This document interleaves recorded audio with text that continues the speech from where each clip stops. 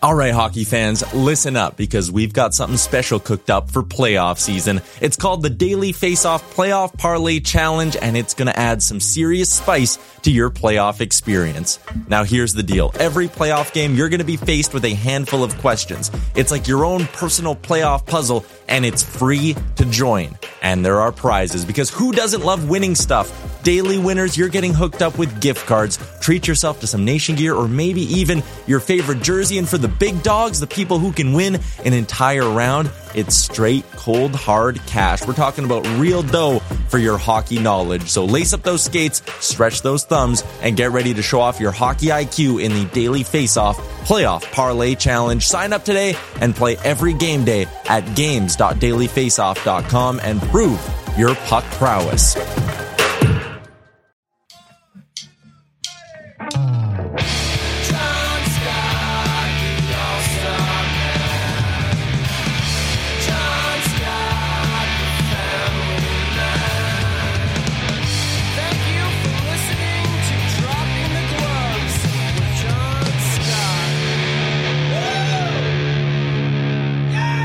Hello, everybody. Welcome to another episode of Dropping the Gloves. Thanks for joining us here. A nice Wednesday morning episode. Tim just hit the record button early. That's why I'm giggling, because I was talking to him and he's got stuff to do.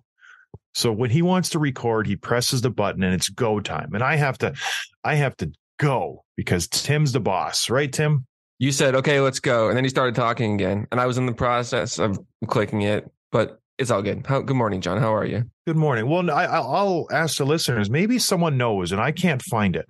The TV deal the NHL signed before this recent ESPN deal, and it was after their last ESPN deal. I could have swore they signed with a company. It was like the Outdoor Living Network. It was some random, like, outdoorsy network.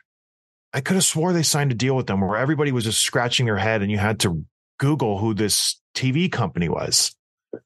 And I just tried to look for it quickly. And as I was looking for it, Tim decided to press record because he's got places to go and things to see. The reason we're talking about this, we'll get to in a second. But we want to recap some of we did a show on Monday. And I said the Flames are going to come back and make the playoffs, and they're going to be exciting, and they're going to surpass all the wild card teams, and they're going to be maybe in the first wild card, the second wild card. They're going to jump over Winnipeg and Seattle and get into the playoffs, and everything's going to be right. I'm going to prove everybody wrong because they have a good hockey team. Well, they played Monday night, and boy, oh boy, they just laid a complete stinker. And immediately after the game, 8-2 loss to the LA Kings. I said they're done. You can't overcome a loss like that, even though they're only 4 points back, even though they both played 71 games, them and the Winnipeg Jets, and the Jets are playing bad hockey too. You can't recover from an 8-2 loss when it's the most important game of the season. You're playing a game against a team that's in your conference. You're very familiar with them. And you lay an egg like that. Markstrom played terrible, even after I said he's been playing good of late, which he has been. Couldn't stop a beach ball. You bring in Darth Vader. You can't make a stop as well. Their defense was uninspiring. They can't score any goals. I think the Kings are up 5-0 at one point. It was just a lackluster game. No pushback, no energy. The Kings did whatever they wanted, Tim. So can now we definitively say the West is locked up, or are we going to jump on this crazy, the Nashville Predators, even though they're 5 points back, they have 3 games in hand, they can make a run and catch the Winnipeg Jets, who are sliding? Because when you look at the Predators' schedule, they do have some important games coming up where they play Seattle twice. You know, they play some tough games, but they play the teams that are ahead of them. Or is it set? The 8 are set in the West, and let's just move on, because Nashville has a very, very, very difficult schedule to finish the season. They're playing some high-end teams. I know they're playing teams that they're chasing, but then they play some pretty big dogs in Boston, in Toronto, in Pittsburgh. they're very difficult games. Dallas, Vegas, Carolina. So it's a tough road for them. So Tim, are you ready to stick a fork in this division and say these are the 8 teams moving forward? I think I am. Yeah, I think I said that on Monday too. The final 2 teams, the Kraken and Winnipeg, would be the final 2 teams. And even though Calgary is technically not very far out of it, they're still very much in the race statistically. What you saw from them last night is not a team that's got the compete level. They don't want it. They're not hungry, John. They're not hungry for a playoff spot, and they're doing everything they can to not make it. Especially when you're playing a team that. I get the Kings are a good team, but you have an opportunity to win a big game against a good team and show them that you're still in the hunt. And not only do you lose, you get blown out. 4-0 after the first. It was 6-1 at one point, 8-2 the final score. This is not a team that's got the level of compete that you would want from them at this point in the season, chasing that last playoff spot. So yeah, I think we're ready to say stick a fork in them. It's crazy to see the big scores lately, because you see that earlier in the season when teams are feeling it out, and maybe the defensive structure isn't there. I've been just amazed by the amount of goals being scored in the last month.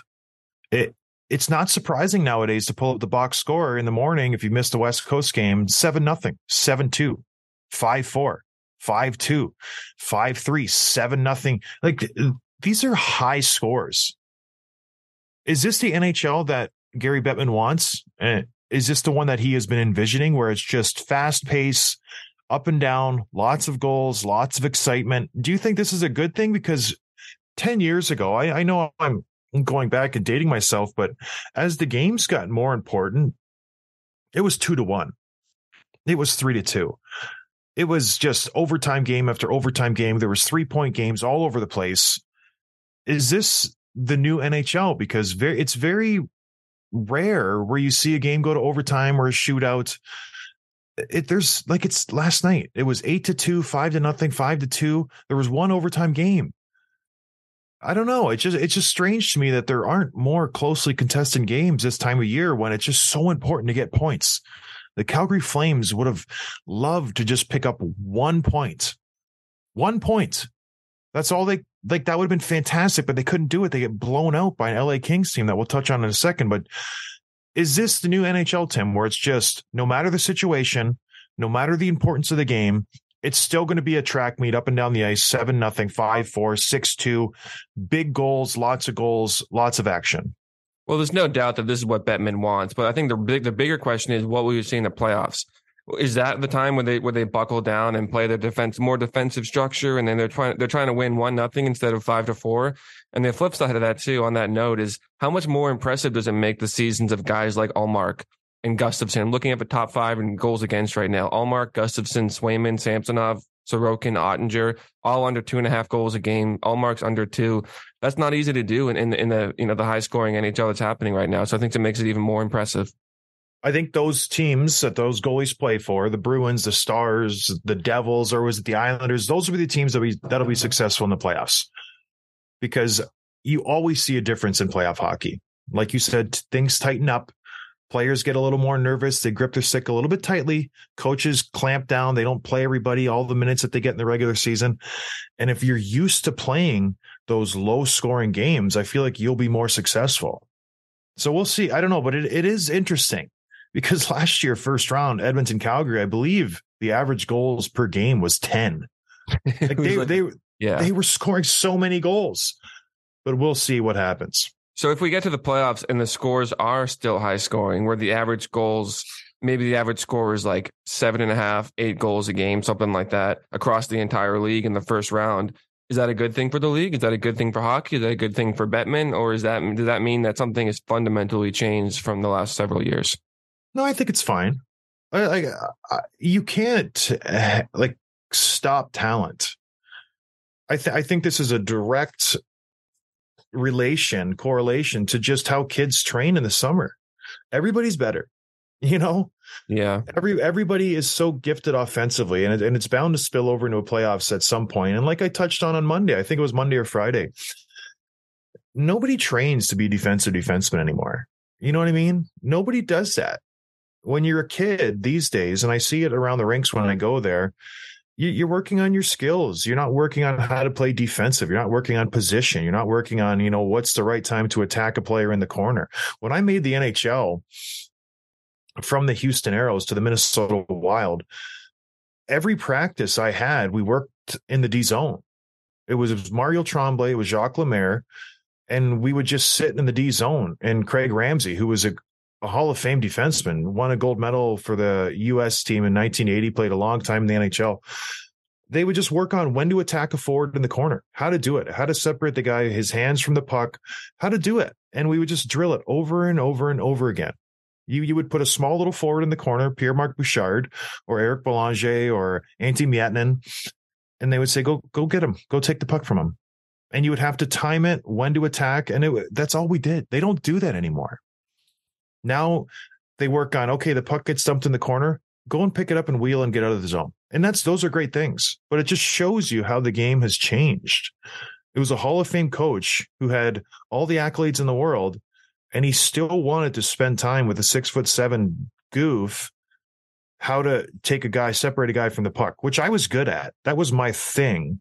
Instead of working on the first pass or, something offensively, that's what he wanted to show me. He's like, this is how you will stay in the NHL, because that's how the NHL worked back then. Now I would not a chance at all. I would survive. So yeah, scores will be high.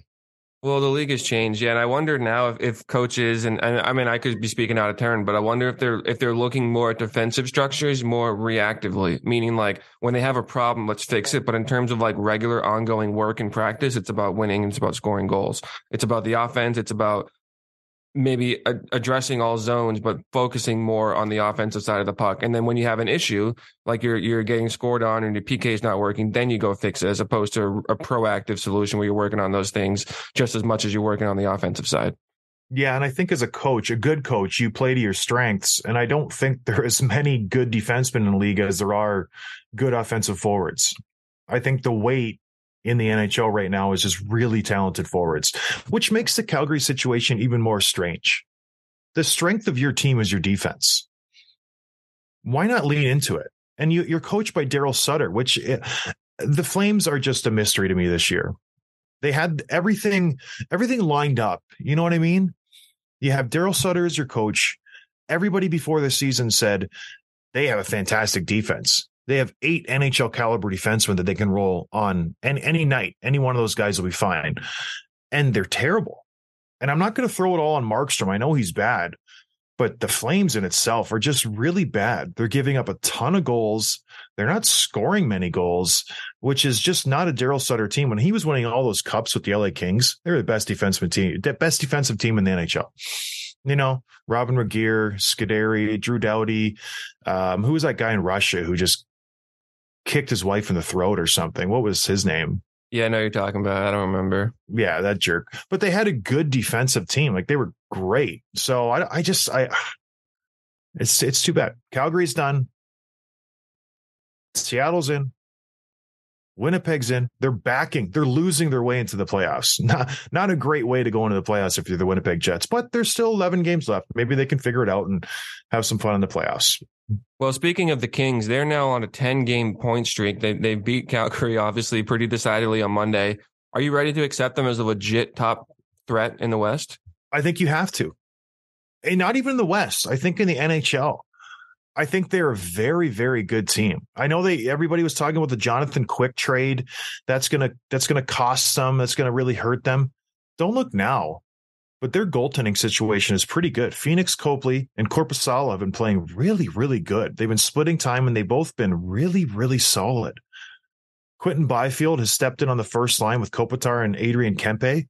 He's playing great, Tim. Last 10 games, he's got 9 points. He's keeping up with Kopitar. Kopitar's got 12 in his last 10 games. They're playing really, really good. They have a balanced lineup. Their defense is great. And like I said earlier, the West is wide open.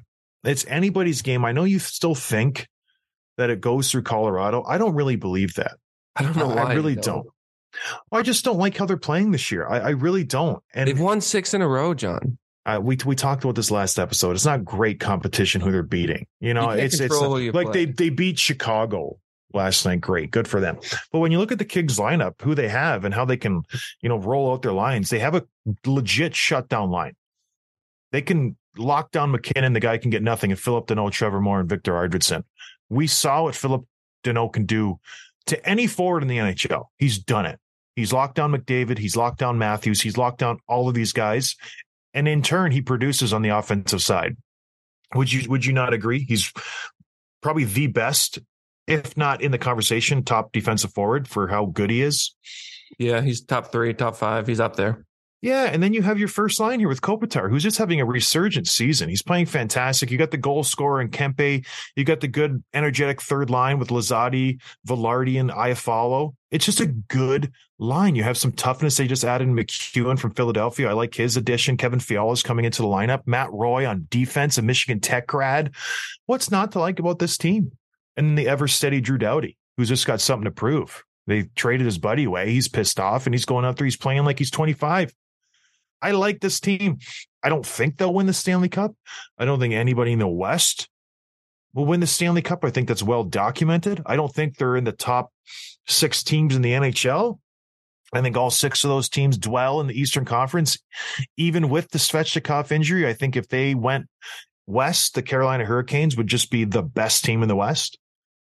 Hey, but the Kings are maybe right there in the best team in the West, Tim. I don't think a healthy Carolina team's better than the Avalanche, even without Landeskog, let alone this taking Svechnikov out of it. But yeah, I do agree. Everybody's entitled to their opinion how bad it is. That's what makes this country great. Oh, yeah, the reigning Cup champions who have won all these games in a row, and crazy to think that they'd be better than Carolina, who hasn't won anything. Yeah. My bad. Yeah. My bad.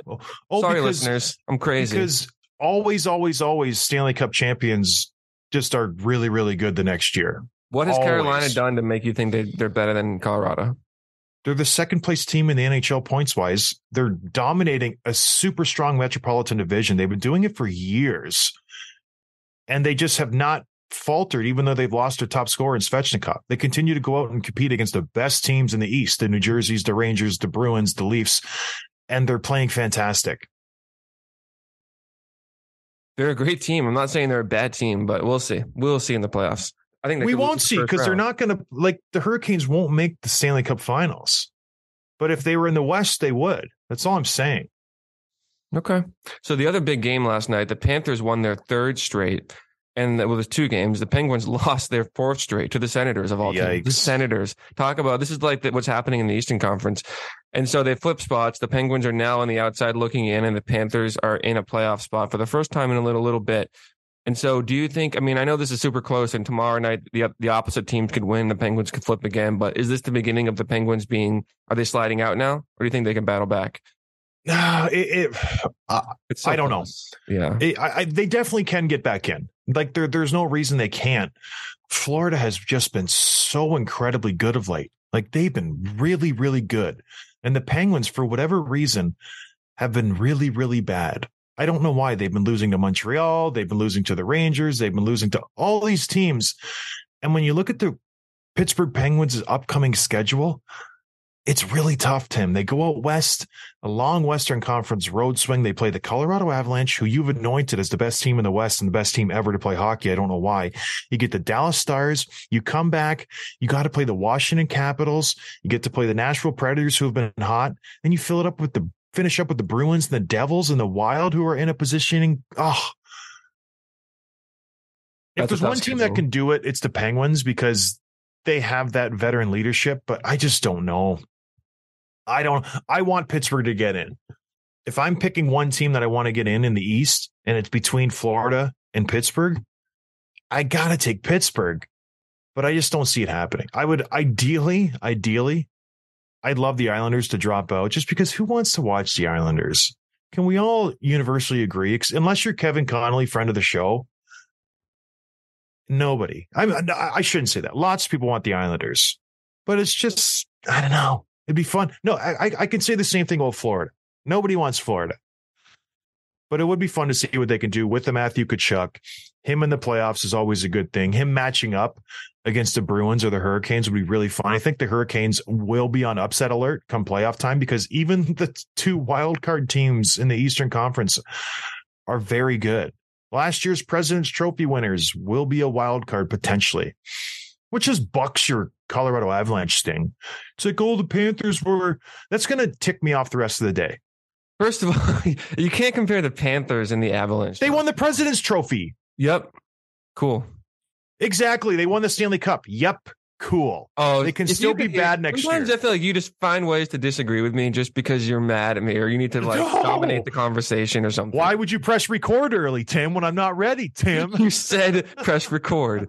But it is exciting. It's an exciting time. This is the best time of the season. I think we've already, and here's the great thing. Last year at this point, we knew what the playoff matchups were going to be, right? We knew Carolina was going to win the Metro. We knew Boston was going to win the Atlantic. We know the only seed that's locked in right now is Boston in both conferences. Right now, everything's up for grabs. The Rangers could take the top seed in the Metro. The Devils are right there. Toronto and Tampa could flip positions. We don't know what's going to happen. Actually, we do know one thing. Toronto and Tampa are going to meet in the first round again for the 4th consecutive year. It's fantastic. That's the one thing we do know. What are you smiling about, Tim? I just love it. I love it so much. Is this more the Bruins' fault? Because why can't the Bruins not win the Atlantic? That's all they do. Yeah, but even if it was switched, I mean, no matter who Toronto plays, Toronto has to win their division in order to do anything, and they haven't done that. Or maybe the one year they did, I think they played the Bruins, and so, man. Yeah.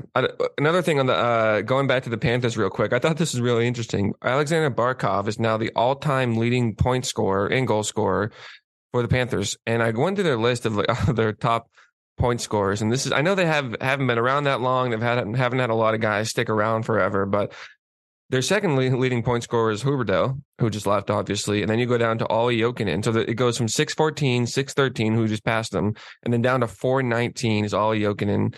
Stefan Weiss, 394, and then 354, Scott Mellanby. Stefan? Stephen, how you say it? Stephen, Stefan Weiss. Steven. Scott, yeah. Stefan. John, if you want to pick on names, let's not play that game. Trust me. And then you go to number 6, Aaron Ekblad. Not a lot of Stefan Weiss. Stefan Yell. I was thinking Stefan Yell. Yeah. Number 6, Aaron Ekblad. So you got current players already in their top 6. In all time, and then Nathan Horton's right behind him, and then the list goes on. Yeah, Nate Horton. What about Pavel Bure? Where's he? Because he's the only guy I think of. My God, it's got to be Bure, top of the list, or Jokinen, because he played there forever. Yeah, Bure is 5th in goals. I don't see him in the top. It only goes to the top 10, the site that I'm on. But he didn't play there long enough, I think. He's not Let top. me go back to this Atlantic division. I wanted to ask you a question before you kind of rudely. Yeah, ask me anything, John.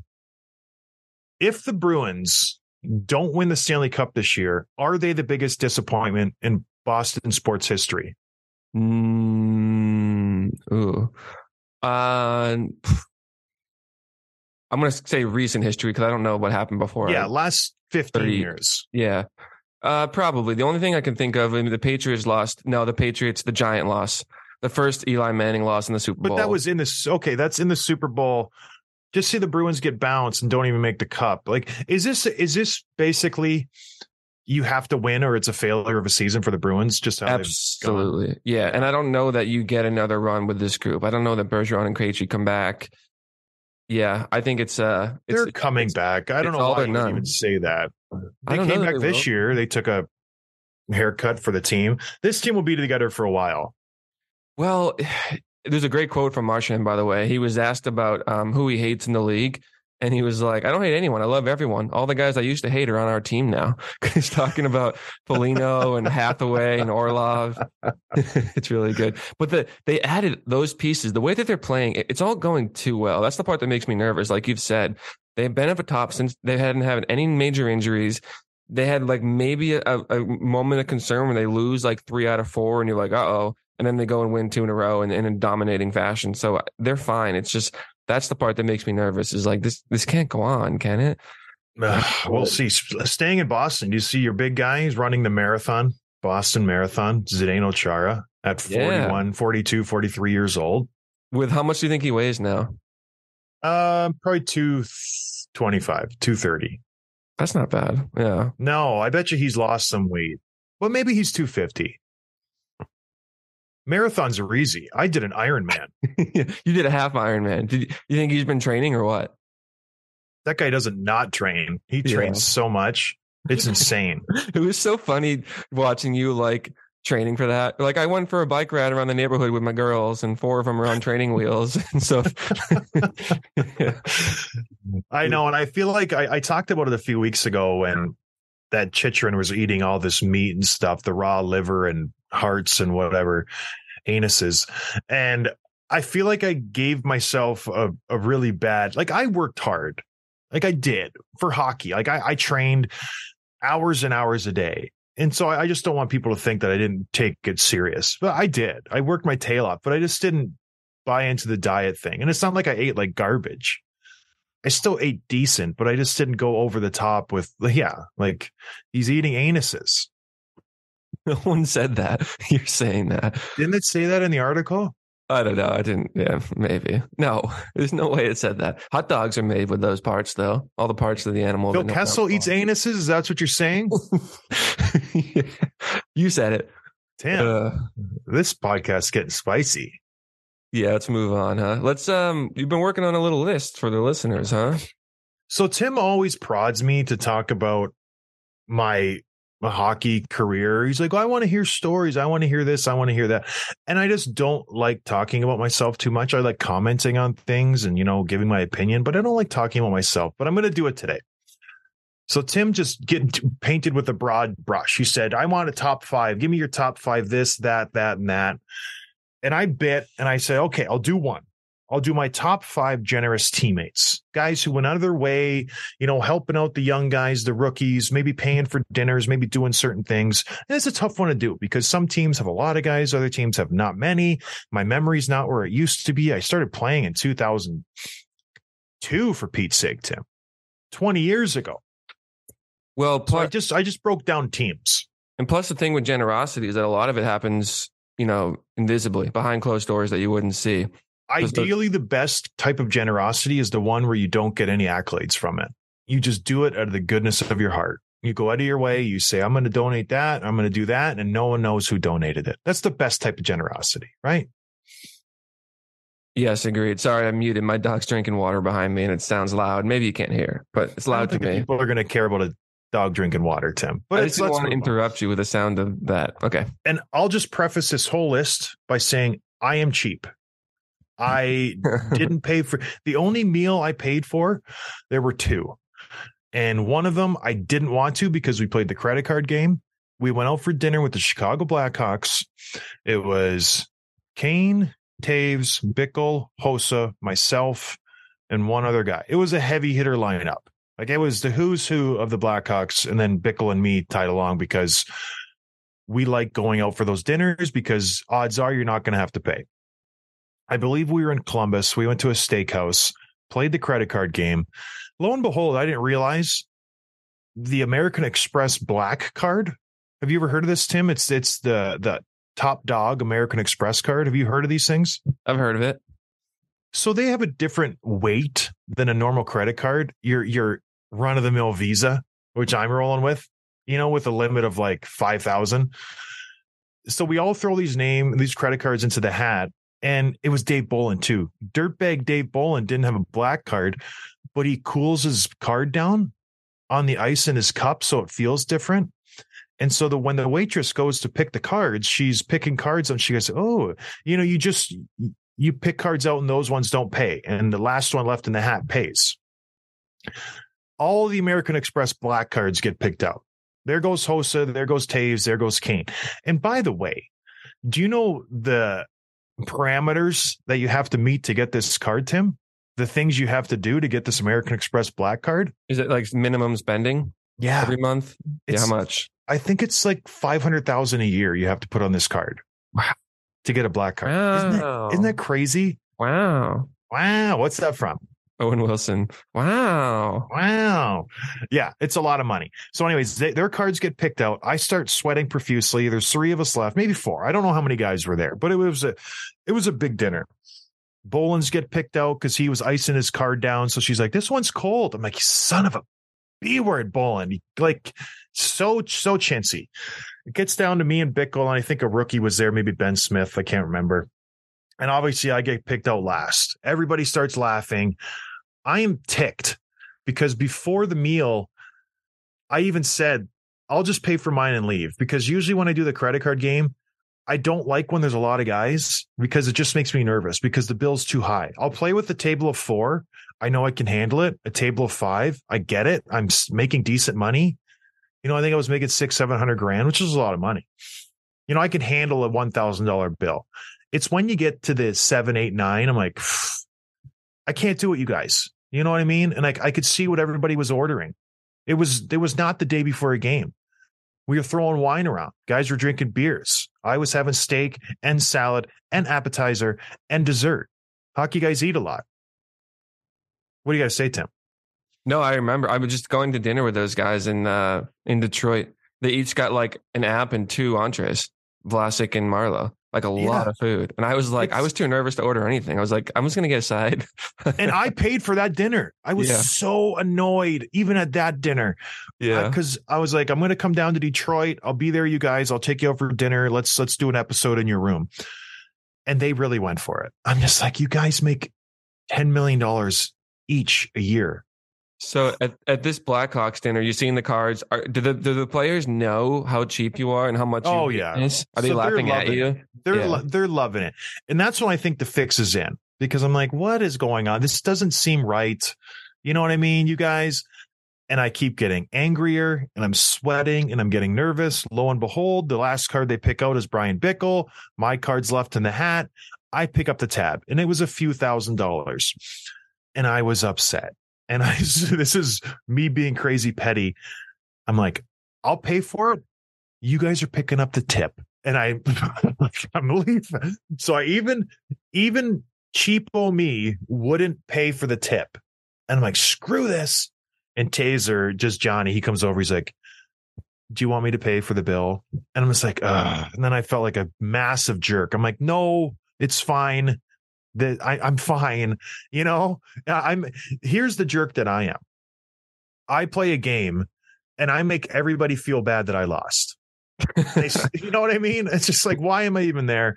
Because I'm like, I didn't even want to play, and so I just like paid the bill, left, probably took a cab home or walked back to the restaurant or the hotel on my own. But it was fine. That was the one instance of me. So I just wanted to put that in there to say I am cheap. So. These guys are all better than me. So that's why we're doing this list, the most generous players, because it is nice. It is appreciated. We're going to start in Minnesota. And I want to list out our top earners. And those guys were very generous, but I'll point out some guys who were they went above and beyond. Maybe guys you don't really would think would be very, very nice. So in Minnesota, my first year, we had Mikko Koivu. We had Andrew Burnett. We had Martin Havlat. We had Brent Burns. He was just starting out there. I don't know if he was making the big bucks. A guy who was really generous, Tim. Let me know if you remember this name. Chuck Kobasu. He was a Bruin. Of course I remember him. That guy was so great. He would go out of his way. He was really nice to the staff. He would do really great things for the players. He would take the rookies under their wings, take them out for lunch or dinner, whatever. Very, very good. Another guy who really took me under his wing, Owen Nolan. Gets a bad rap because he's grumpy cowboy. Took me under his wing. The one thing I will say, he's like, let's go out for lunch, Scotty. Let's go. Didn't pay for my lunch. Very strange. So he's very thrifty, Owen Nolan. But I think on that team, the guy who really stood out was Nicholas Backstrom. The thing with Nicholas Backstrom, the goalie, yes. He was very good with the staff. He treated them like gold because he worked them hard. He was very particular with his equipment. He was always fiddling and changing stuff, but he treated the training staff, the equipment staff, everybody like gold. So that was neat. Minnesota was where I got my nickname Jimmy Johns, because this has never come up before. Because it's embarrassing. The team in Minnesota, for some reason, they made us pay for lunches. And so what we did was a player every day would pick up a lunch for the team when we were there, because we were on the road for half the time. When we were home, we would have to pick up lunches. Cheap Minnesota. Craig Leopold, shame on you.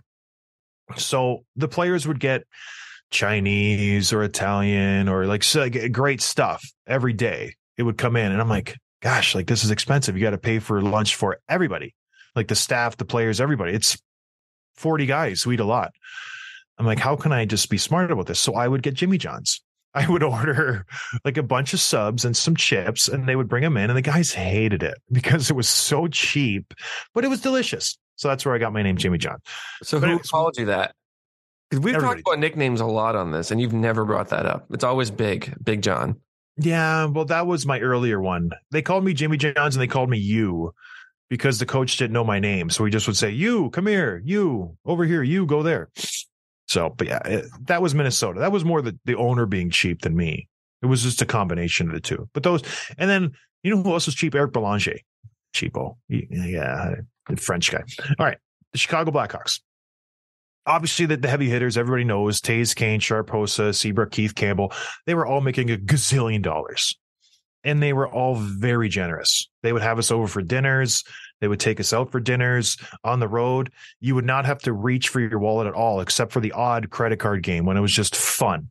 Every other dinner I would go to, whether I would go with Haas or Kane, maybe not Sharpie too much, but like Taser, Haas, Seabrook, Keith, those guys would pay for every single dinner, lunch, cab ride, everything. It was fantastic. We'd go to Vegas. We'd get bottle service. We'd go here and there. Everything would be picked up. I remember we went to Vegas twice with these guys, and you go to the club, you do whatever. The tab would come. I would be long gone because I would skip out. But you before I'd leave, I'd be like, hey, I'd offer. I'm like, here's a couple $100. I might have had a few drinks. You want some help? And they're like, no. Taser would 15,000. Ching, I got it. You know what I mean? One of those guys would always pick up the tab, and it was so incredibly expensive, Tim. It's crazy. Those guys were great. But the guy who I thought was the cheapest was Thomas Kopetsky. That guy was just not a nice person. He made fun of me relentlessly. My breath. He would always say I didn't brush my teeth. I'm like, Thomas, you're disgusting. For you to say I have bad breath is an insult to everybody because you're the grossest human I know. But that's beside the point. Nice guy. We got along well, but he would just relentlessly chirp me. Relentless. So anyways, the guy who I really thought stood out was Fernando Pisani. Remember that guy? Remember that name? Yep. The incredible Stanley Cup run with the Edmonton Oilers in 2006. Awesome guy. Gluten allergy. Very strange. On the early gluten allergy train, before it became a thing, before everybody got popular with it, now everybody has a gluten allergy. He was there. So he couldn't drink any beer. He had to be very particular with where he ate. Lots of meat. Loved his wine. Fernando would take you out. He's like, I got it. He'd order a beautiful bottle of wine. And he wasn't making big money by then, Tim. He was, on the back nine of his career. Great guy. One of the unsung people in hockey who's just a stud. I spent a lot of time when I was in Chicago, obviously with Brian Bickle, but Fernando and Marty Turco, us three really got along well. It was a nice group there. All right, moving on. Buffalo Sabres. By far the most generous player I've ever played with, Thomas Vanek. Paid for everything. We'd go out, team parties, team dinners, team everything. Thomas Vanek was the guy who would pick up the tab without hesitation. And he would do it in a way. Remember I talked about at the top of this little bit, generosity without knowing who paid? That's Van. He would slip the card to the waiter or the waitress or whoever, wherever we were. You wouldn't even know who paid. It just, you would ask, it gets taken care of. Don't worry about it. I'm like, you do not have to tell me twice. I'm leaving. This is fantastic. But it's Thomas Vanek. He was fantastic. Jason Pominville, another one. He was really good at it. But there was other guys like Steve Ott, kind of Christian Ehrhoff, Billy Leno, for as much as he was robbing the Buffalo Sabres. Cheap. That guy. But Thomas Vanek and Jason Pominville were just class act guys. Like just guys you'd want to introduce your daughter to. You know what I mean? I don't, but I can imagine. Very rare in the NHL circle. You'd want to be like, you know what?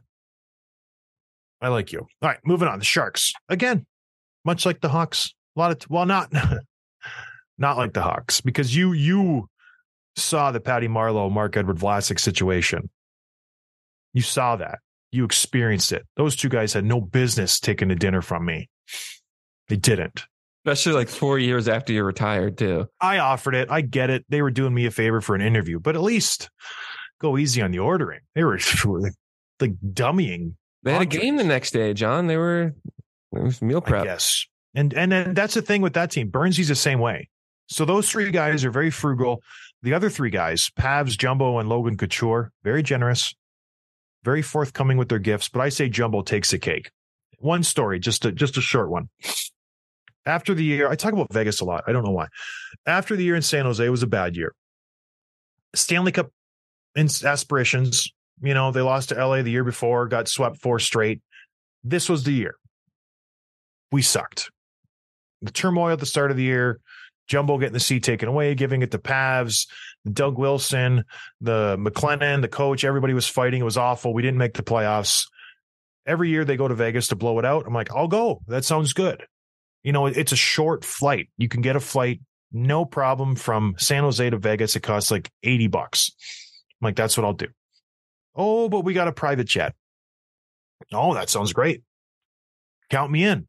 I'm on the private jet. Oh, that'll be like $3,000. Bet you have to. I'm like, no, I'm not paying that. Jumbo pulls me aside. He's like, I got you. Come on the plane. Love hanging out with you. I'll pick up your tab. Again, I feel like a jerk because I'm just like freeloading John Scott.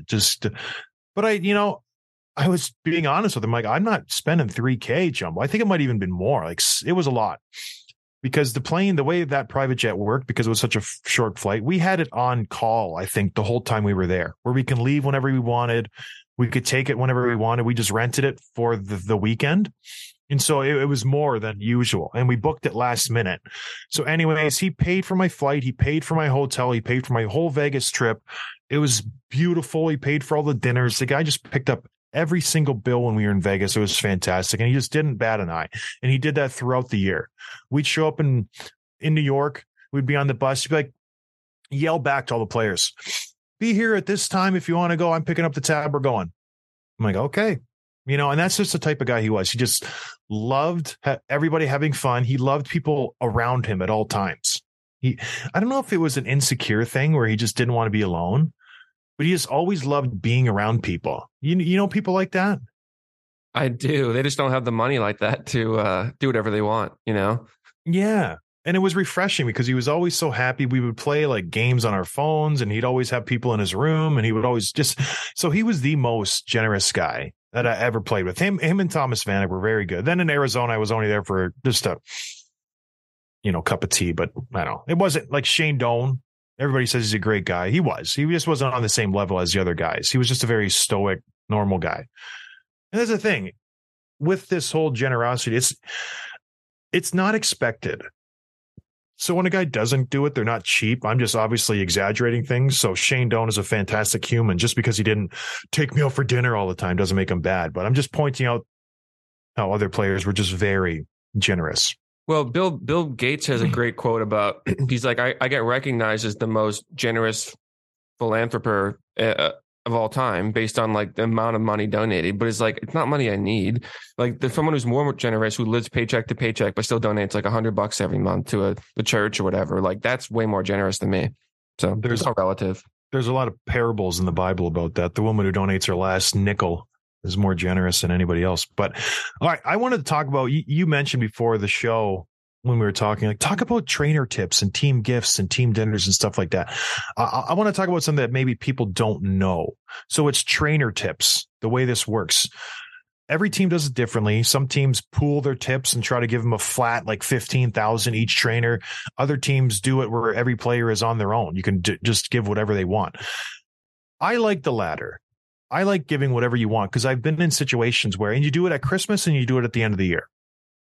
I've been in situations where I either just get to a team, whether it's the Rangers, whether it's the Canadians or whoever, and you just either get called up or traded to this team. And then you got to throw money in the kitty.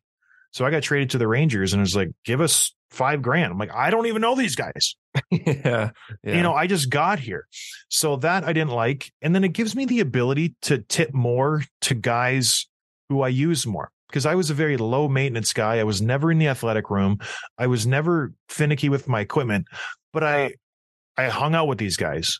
You know what I mean? So a guy in the athletic room, I wouldn't give as much money to a guy in the equipment room who I just palled around with a lot. So that's just how it worked. And they get tons of money, Tim. You'd be surprised some of the tips that these guys get at the end of the year. Like I'm talking, they're raking in 50, 60 grand. at the end of the year just from tips from the players. Because if you use a guy all year and you're on the table like a Patrick Kane who's getting worked up and worked on all the time, he's giving these guys like $10,000 at the end of the year. Like it's a pretty cool number. It's a really nice way to keep these guys happy because they do a ton of work. They're the unsung heroes of the NHL. My range would be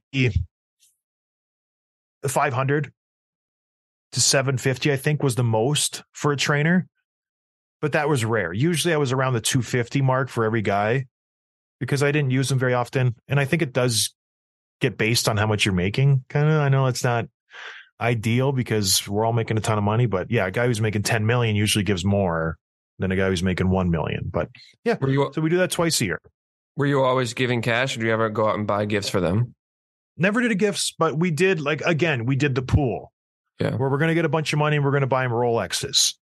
I'm like, why? Why does my trainer need a nicer watch than me? I don't know, but we did it.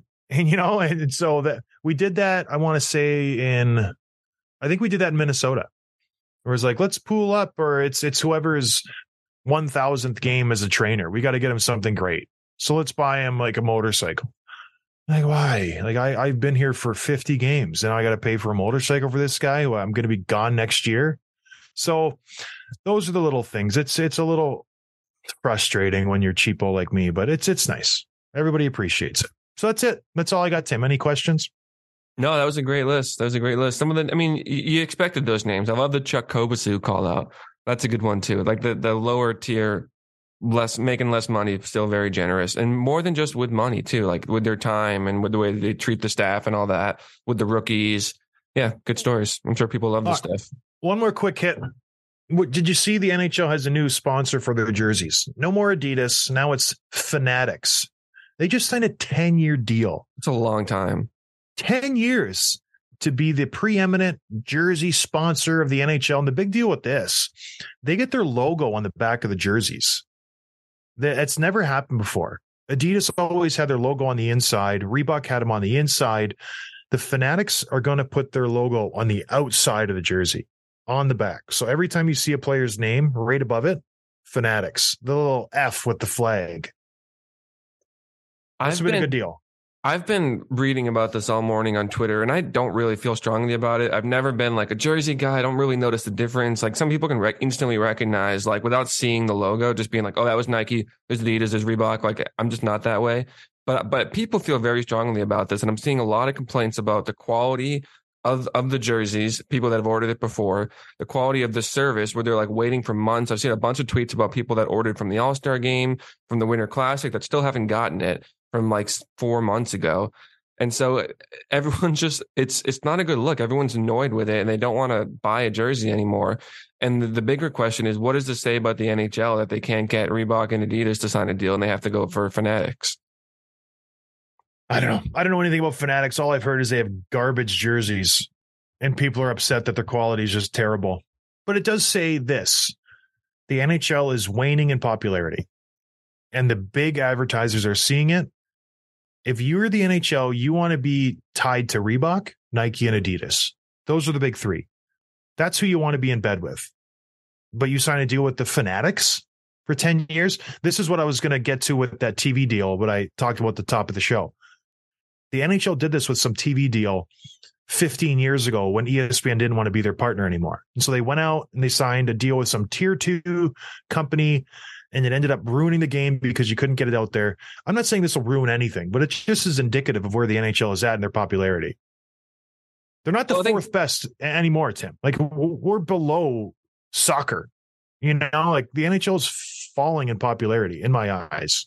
I feel like it's less about popularity and more about the financial investment. Like, because if Reebok and Adidas were making money and it was a good deal for them, they wouldn't have walked away, right?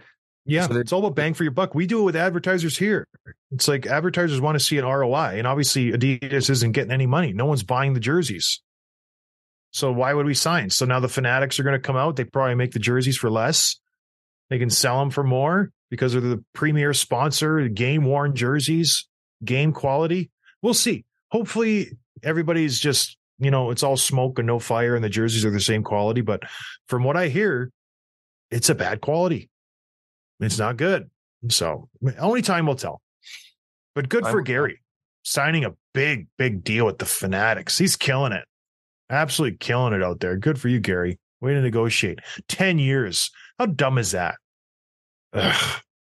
You know, Fanatics was like 10 years. Gary was like 3. The Fanatics are like 10 or we're walking. Who's next? Like, who else is there? Lululemon? Yeah. Yeah, I don't know. Right? I don't know either, but it's just, yeah, it's not a good thing. For as much spin as he's going to try to put on it, this is not a good thing. And now I'm being pessimistic. I can't do it. It is a good thing. It's a great thing. It's a really good thing. I don't want that guy to get mad at me again on Twitter. Should we end the episode on like a high note? Do you have any jokes, any riddles you've heard lately? A pirate walks into a bar. We did this one already. And he's got a steering wheel tucked into his pants. And the bartender goes, "What's that for?" And he goes, "Arr, it's driving me nuts." You love the pirate jokes, huh? I do. Love it. I do. All right, everybody. On that note, we'll talk to you on Friday. We got a nice interview lined up with Kevin Bieksa, face of Hockey Night in Canada. Tim's not going to be there because he's just so busy. So it'll just be a duo, Kevin and I, which will be fine. You won't even notice, really. Right, Tim? I don't talk as much during the interviews anyway, unless you're bored, then I have to. Which is happening more than, Have fun. It'll be a good interview. Thank you. He's a cool guy. He's a very cool guy. Cool haircut. All right. I will talk to everybody on Friday. I'll see ya. Cheers. Thanks for listening to Dropping the Gloves with John Scott, a member of the Nation Network of Podcasts. Subscribe wherever you get your podcasts from to never miss an episode.